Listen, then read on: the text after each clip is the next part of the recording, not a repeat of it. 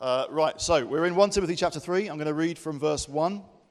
Actually, our focus is going to be on verse 1, but I'll read the first 7 verses in this new chapter in 1 Timothy. It says this: "Here is a trustworthy saying. If anyone sets his heart on being an overseer, he desires a noble task. Now the overseer must be above reproach, the husband of but one wife, temperate, self-controlled, respectable, hospitable, able to teach, not given to drunkenness, not violent but gentle, not quarrelsome, not a lover of money. He must manage his own family well and see that his children obey him with proper respect. If anyone does not know how to manage his own family, how can he take care of God's church? He must not be a recent convert, or he may become conceited and fall under the same judgment as the devil. He must also have a good reputation with outsiders, so that he will not fall into disgrace and into the devil's trap." So if you haven't been with us much before, sometimes on a Sunday we've been looking at this letter, 1 Timothy.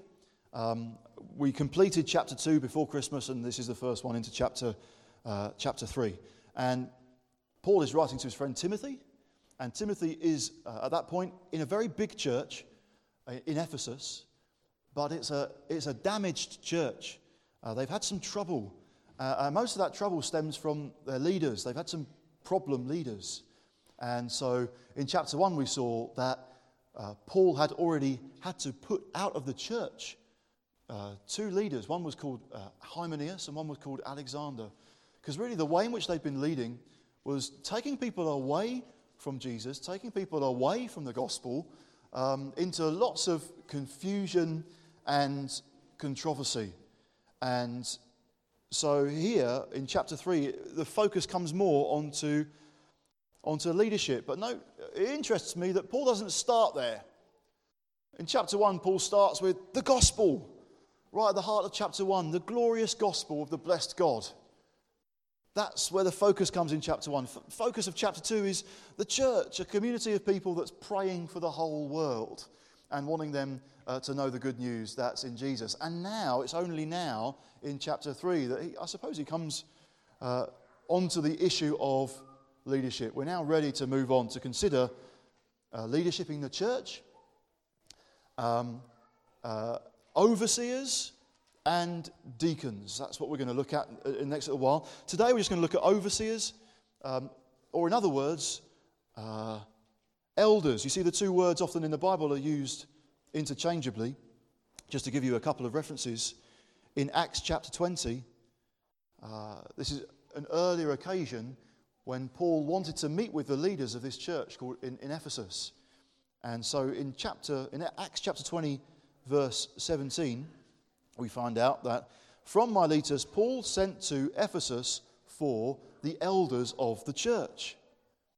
But notice that when he actually speaks to these elders, these who are leading the church in Ephesus, he says in verse 28, a little bit down the page, "Keep watch over yourselves," speaking to the elders, "and all the flock of which the Holy Spirit has made you overseers." Well, why are they being called different things? Well, elders was the phrase that's often used more, the term that's used more in churches with more of a Jewish background. That's a term that they were more familiar with for the leaders of the group, of the church. In churches with a bit more of a Gentile, Greek background, they weren't so familiar with that term, so they used the term overseers, and so we see them used interchangeably. And another place is 1 Peter, chapter 5. And if Hannah's quicker than me, I might just turn behind me and look on the screen. 1 Peter 5, verse... sorry, I didn't even give you the reference, did I? I win. It's 1 Peter 5, verse 1.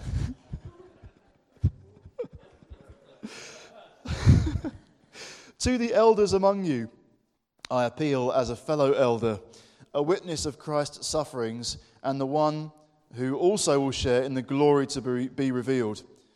Be shepherds of God's flock that is under your care, serving as overseers." So speaking to the elders, but calling them overseers. So I'm probably going to use the word elder more than overseer, because that's the one that we tend to use a bit more.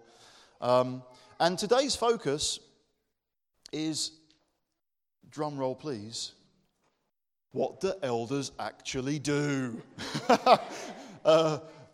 So you might think, what happens the rest of the week? Well, you can see what you do on a Sunday and sometimes on a Friday night if you come to a prayer meeting, but what do elders actually do? Well, actually, I'm not going to reveal that mystery entirely. I'd like to keep a few things just discreet. But seriously, I suppose what an elder does day to day will look different according to the size of the church. If there's a group of elders leading a small new church plant of 50 people, it's only just begun, what they actually do day to day will look a bit different from the group of elders who are leading a church of thousands that's been going for decades and is like across lots of different sites. Day to day, they're doing quite different things. Sometimes I meet up with other guys who lead churches and they tell me what they're doing, and I think, wow, you have started a church from scratch. I would not have a Scooby. I'll pray for you. Just because day to day it will involve different things. It looks different. Nevertheless, we can see from the Bible not just what all the different tasks are of leading, but it's described here as a noble task. He who, if anyone sets his heart on being an overseer, he desires a noble task. What is the task? Regardless of the size of the church or the age of the church, and actually, according to all different giftings, some leaders may have more an evangelistic, outward-looking gift and temperament, others more pastoral, some more prophetic. Across the board, though, throughout history and across the planet, what are leaders of churches doing? What's the God-given task? That's a good thing to aspire to. In those passages I just read, so Acts chapter 20 and 1 Peter 5, you don't have to turn back there just now, but it was speaking to the elders, the overseers. The instruction is, be shepherds. And so just another phrase which describes what elders, overseers are to do. They are to be shepherds. Amen, hallelujah, let's worship. But what does that mean? What do shepherds do? What do we learn about leading from considering what a shepherd does? What does it mean to shepherd a church, therefore? Well, shepherds guide. Shepherds guide the sheep. Shepherds lead.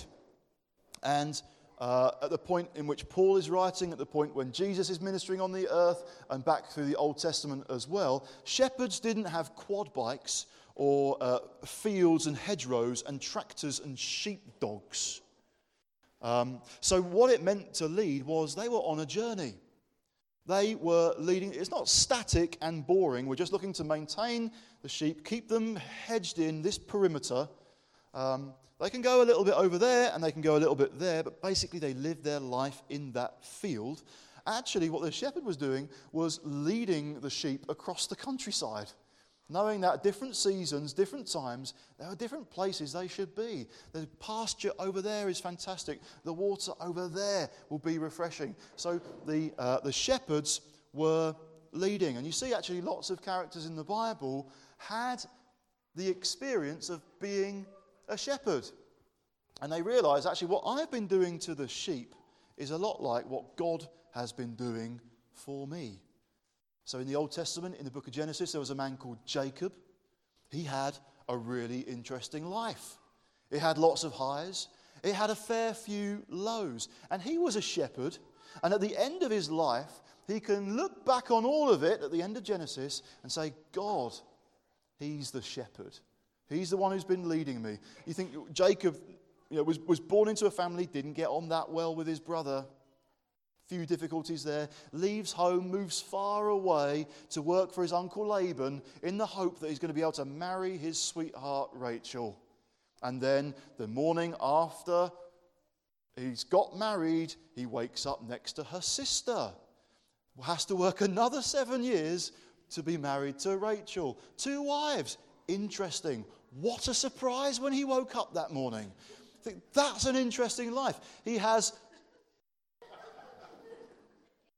12 sons. They don't get on that well. Or at least they don't get on well with one of them. His name is Joseph. He's a bit brash. He's a bit arrogant. God has spoken to him and given him lots of dreams. But he's a bit of a bolshy so-and-so. So what do? They plot to kill him. At the last minute, they think, no, we won't kill him, actually. We'll sell him as a slave. He ends up in Egypt. They go back to Dad. They go back to Jacob and say, I'm so sorry, Dad. He got eaten by a goat or something. We're obviously devastated too. So for years, Jacob's thinking his son has died. Then later on, in famine, goes to Egypt and discovers that he's alive. And he spends his last days in Egypt. And at the end of his life, through all of those twists and turns, he says, God's been my shepherd. God has been leading me. We get the same with David. He knows what it is to shepherd sheep. And he realizes actually how God has been dealing with me is quite similar. And so he writes a song about it in Psalm 23. He says, the Lord is my shepherd. I shall not be in want. He makes me lie down in green pastures. He leads me beside quiet waters. He restores my soul. He guides me in paths of righteousness for his name's sake. Even though I walk through the valley of the shadow of death, I will fear no evil. For you're with me. Your rod and your staff, they comfort me. You prepare a table before me in the presence of my enemies. And on he goes. I think David knows what it is to shepherd sheep, knows what it is to lead sheep and guide them. There's pasture here. Lie down. Enjoy. Be refreshed. Right, it's time to move. We're going. I don't want to go up this valley of the shadow of death. Who wants to go there? I know, but follow me, trust me, because we're going to a table. I've prepared a table in the presence of enemies. I know where to take the sheep. That's what God says. That's what God is like. David knows it. So shepherds lead. Shepherds guide.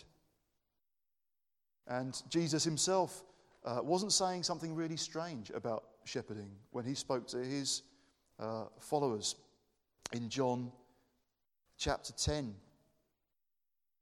and verse 3. John 10, verse 3. The watchman opens the gate for him, the shepherd, and the sheep listen to his voice. He calls his own sheep by name and leads them out. When he has brought out all his own, he goes on ahead of them, and his sheep follow him because they know his voice. Notice again the absence of quad bikes and sheepdog. It's a shepherd leading with his voice, knowing the sheep by name and leading the way, going ahead of them. And that's what our God is like. That's what Jesus is like. He's not driving the sheep from behind, snapping at their heels, threatening or demanding or controlling or scaring. He's speaking and he's leading. And so there's a time in John chapter 6 where Jesus brings some teaching which is hard for people to hear. And his closest disciples say, people are leaving, people are going, people have left you now, Jesus. They can't handle this teaching. And what does Jesus say? Oh, no, quick, round up, let's get the whistle. Just try and round them up again. He says, no. Do you want to go as well? No. You've got the words of eternal life. We're following you. He's not snapping at people's heels, saying, just trying to maintain things. He's leading the way, and his sheep listen and follow. You've got the words of eternal life. So guiding with his voice, because Jesus is the shepherd, going ahead, finding pasture, leading the way. And so for shepherds, for overseers, for elders, there is a responsibility to guide and to lead, but it's subtly different. Jesus is the good shepherd who's laid down his life for us. In 1 Peter 5, Peter refers to God as Jesus as the chief shepherd who's going to appear, who's going to come back one day. Jesus is not one of the sheep. Jesus is the shepherd, and he always knows the way to go. Jesus never goes astray. Jesus knows precisely the right pace, the right direction, and the right destination. He's a shepherd to be completely trusted. Jesus, therefore, says to all of us, listen to me, follow me, listen to my words. And so when we gather like this, it's to listen to him. And did you hear Roger read out from the scripture what Jesus said to the woman of Samaria at the well? You drink it from this well, you'll get thirsty again. I've got the living water. Come to me. Now, shepherd leaders of the church are saying, listen to Jesus. Follow Jesus. Hear his word. His voice sometimes still and quiet, but are you tuning into it? Are you hearing the scripture? Are you hearing these other encouragements that Jesus is bringing to us to lead us, to guide us? Elders lead people by pointing them to Jesus. And so for us here in this church, we've gone ahead a little bit.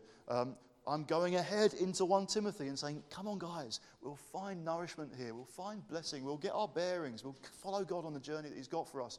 Richard in Hebrews. Together there'll be other things that happen through the course of the year. Some of you having the opportunity to go on a marriage course in a couple of weeks. It will do you good. It will do us good. Those kind of things. Leading, but ultimately pointing to Jesus and saying to all of us, let's listen to his voice.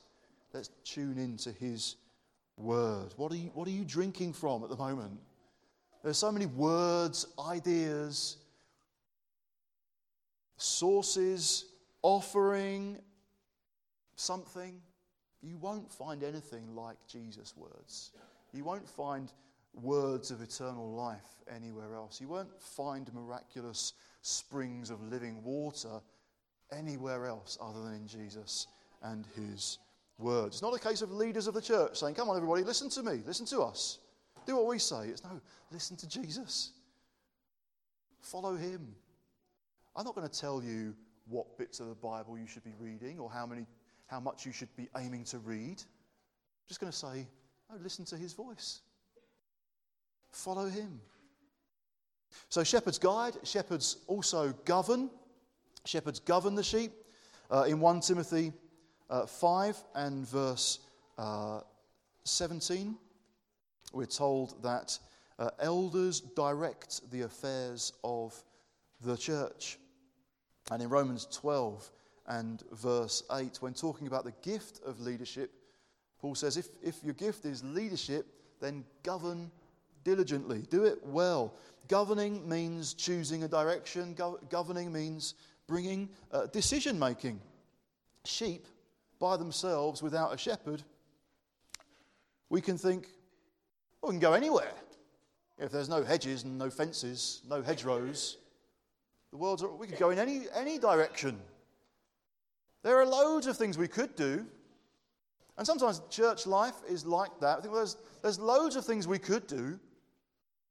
There's loads of potential projects or programs or events because there's maybe an almost infinite number of real issues and needs and people groups in the world. Which way shall we go? Well, elders need to bring governance, to bring some direction. That we don't just all head off separately into 100 different directions. I think the enemy would love that, and I don't think it would be effective. We're called to be a community together doing a few things. And that doesn't mean that governing means elders decide absolutely everything and then just inform the church, this is what we're doing, so get with the program, people. Actually, looking back over how the Lord has led us as a church, I think it was about 6 years ago, it wasn't that as an eldership we decided we should run a food bank. There are other churches doing food banks, and we need to get with the trend. So come on, City Church, we must do it. No, it wasn't determined like that. There was more just a sense that among us as a flock, there was this rise of faith and a buzz and a stir. Loads of people were talking about the possibility of doing a food bank and blessing the city that we live in that way. So governing at that point just meant gathering people, saying, look, if you're interested, let's get together. Let's talk about it together. Let's look at what's involved. Let's look at perhaps different people's part to play and how much capacity different people might have. And then together as a church, this realizing, I think it's time for us to go for it. We're going to go for it. And as elders, we governed by saying to Chris Marriott, who's in part of the North congregation, why don't you lead it? We'll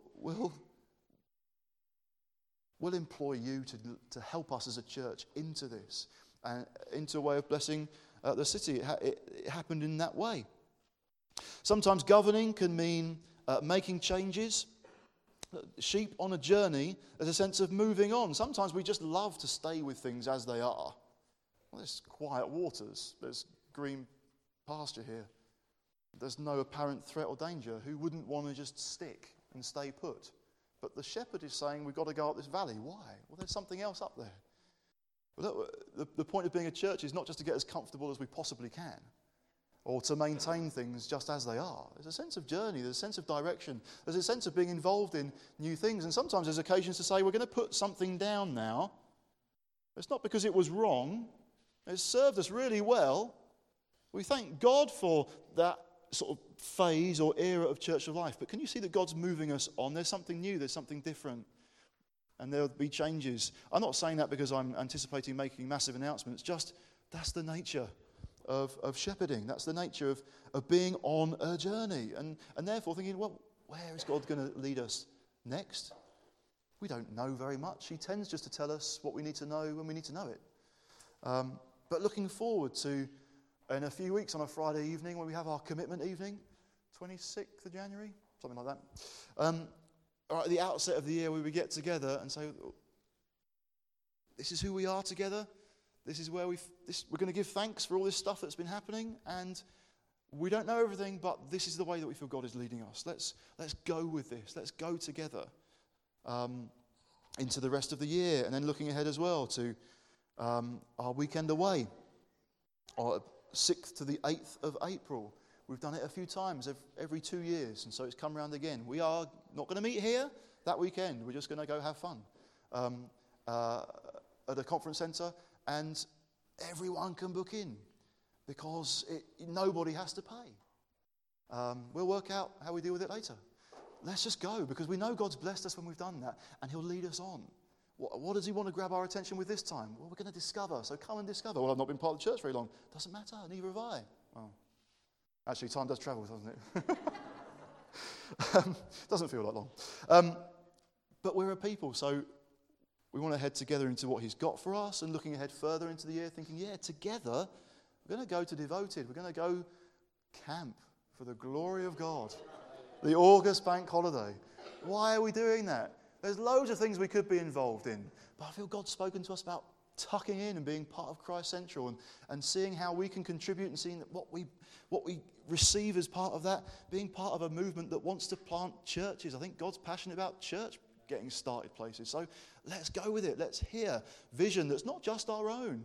It's good for a church to be exposed to more than just its own ways, its own borders, its own vision and thinking and so on. We'll receive and we'll give and we'll bless and we'll see what God does there. So let's get involved there too. All of part of shepherds governing, bringing direction. It's not being negative about other things that we could do. It's just being clear and passionate about what we feel God has said. Do a food bank. Be part of Christ Central. There'll be other things from time to time. There'll be occasions to say there's something new. There's even occasions to say sometimes we've done that and we're going to move on. Maybe we'll do it again, but it's not for right now.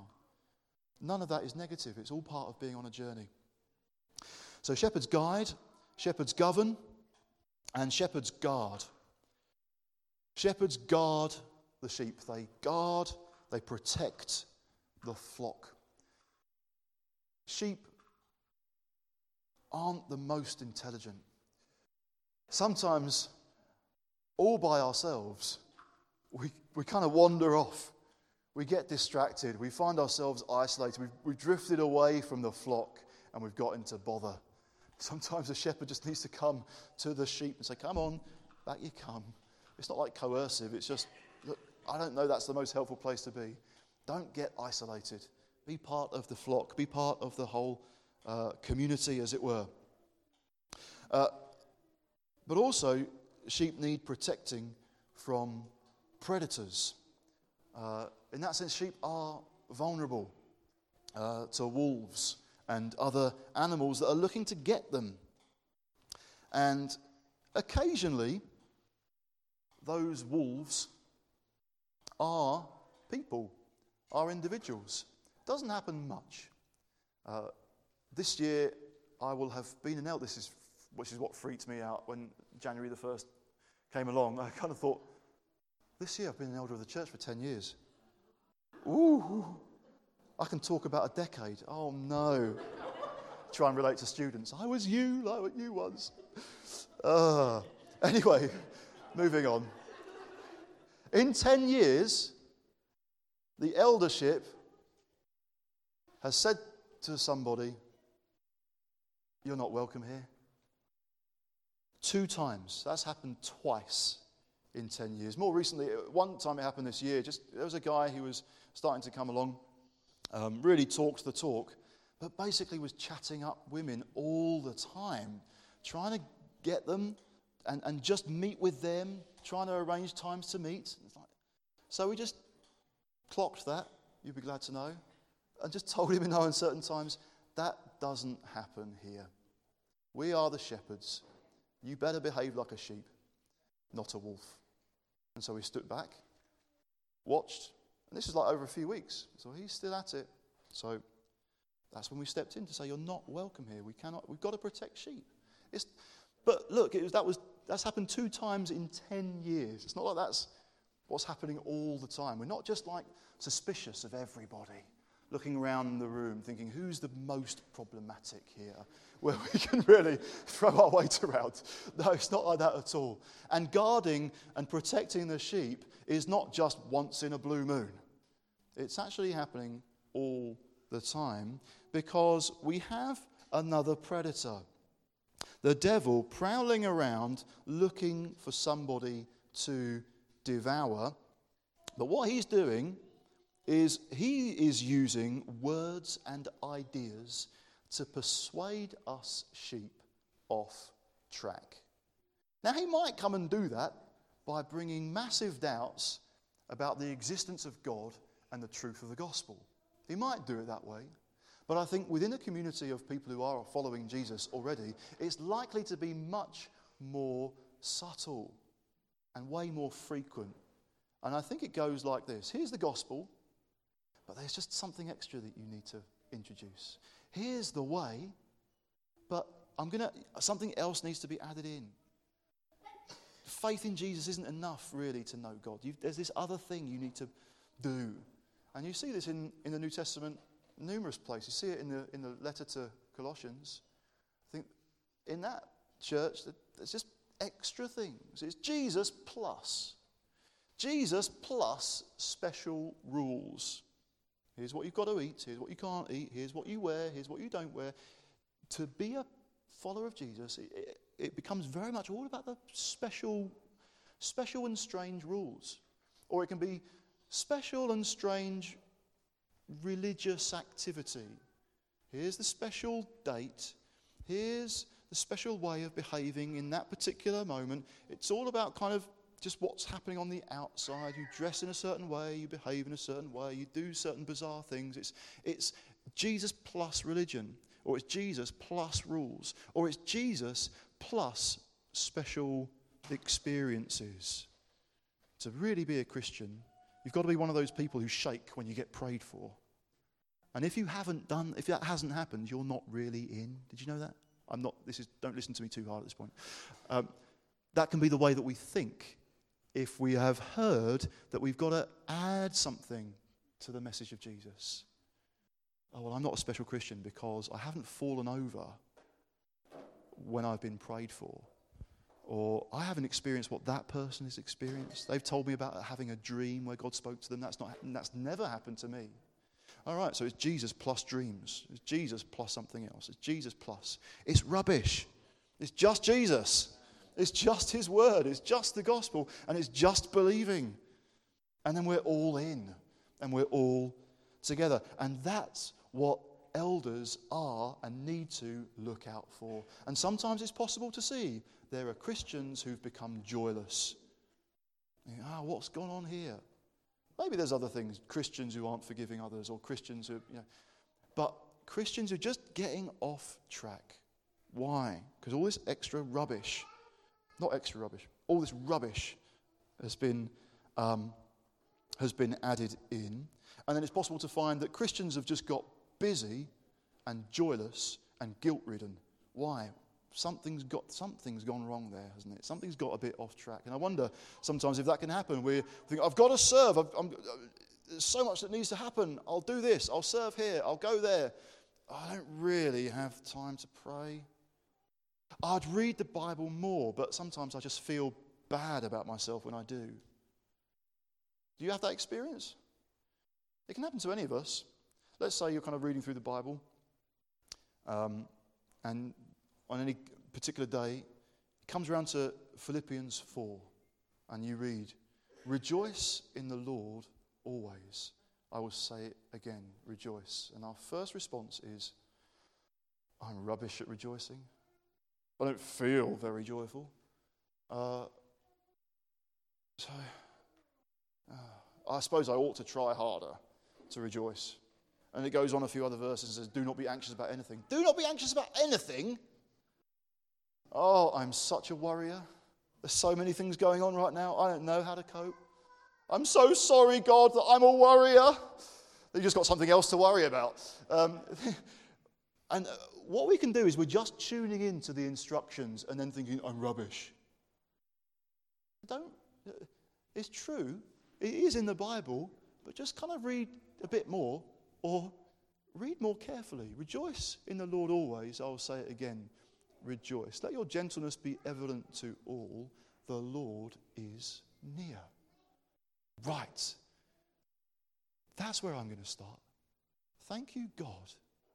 However I feel this morning, whatever is going on in life, you are near.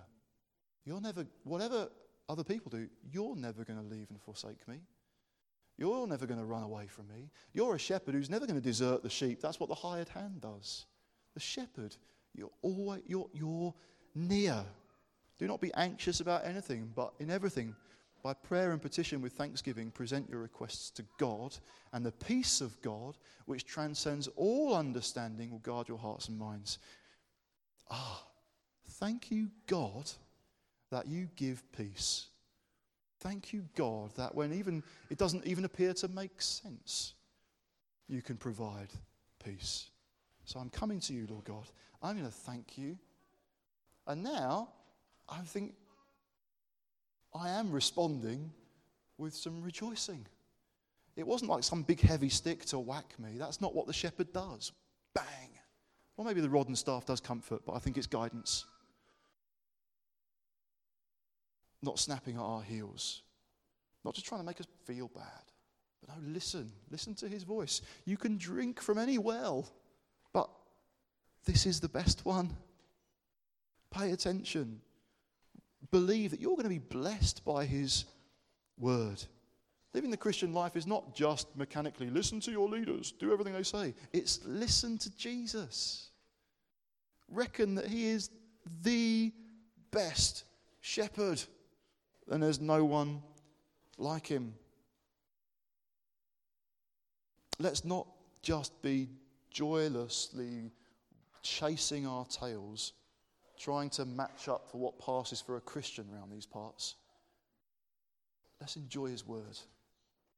Let's reckon that we're going to meet him there.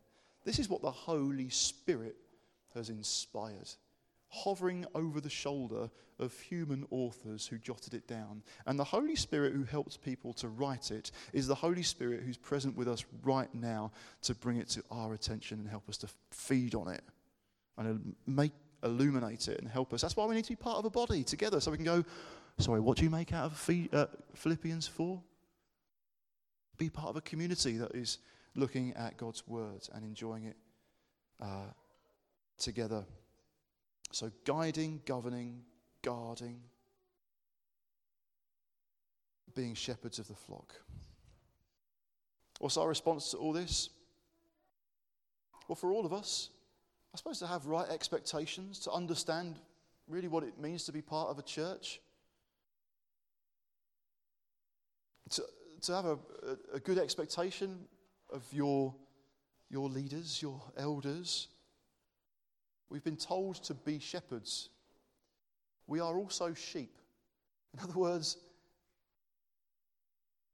nobody kind of changed species when they became an overseer or an elder. Interestingly, this is one of those few occasions where I think I've actually preached on this passage before. That doesn't happen very much, but a few years ago, preached on 1 Timothy 3 at the point one summer where the church had one elder. Praise God, we've gone up a bit. But also, let's look forward. Now, if church is just to be maintained and be as comfortable as possible, we can make do with 3 for another decade.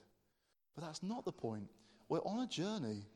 We're looking to follow Jesus, and therefore we're looking to follow his direction.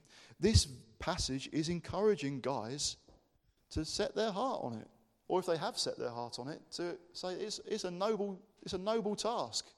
It's a worthwhile thing. It's a good thing. The world needs the church of Jesus Christ. Therefore, the world needs more churches and needs good, strong, grace-filled churches. Therefore, the world needs more elders. And that might be the case. You're sat here and you're one day an elder of this church. But in a sense, that's not the be-all and end-all. It's maybe there are other flocks. There are totally brand new flocks, and the Lord will help us work out how you plant a new one. Plant a flock? I'm mixing it all up, sorry. Plant a church, lead a flock. So let's pursue him. Maybe you have expressed at some point this desire. Maybe you've got this desire, but you've tucked it away in your heart. Or trust your shepherd to guide you to the right time, the right place, the right people, the right moment. And if you aspire to lead in this way, so pay attention to the way in which Paul has led us through this letter. First of all, gospel. Chapter 1, the glorious gospel. Paul says, you elder types, keep watch over yourselves and the flock. Keep watch over yourself. Is there anything knocking you off course from the glorious gospel? Just adding something else in? Getting distracted? Well, keep watch over yourself. Don't just wait for the next sermon to come by that maybe speaks right into your situation. No, you keep watch over yourself. And glory in this wonderful gospel. Chapter 2.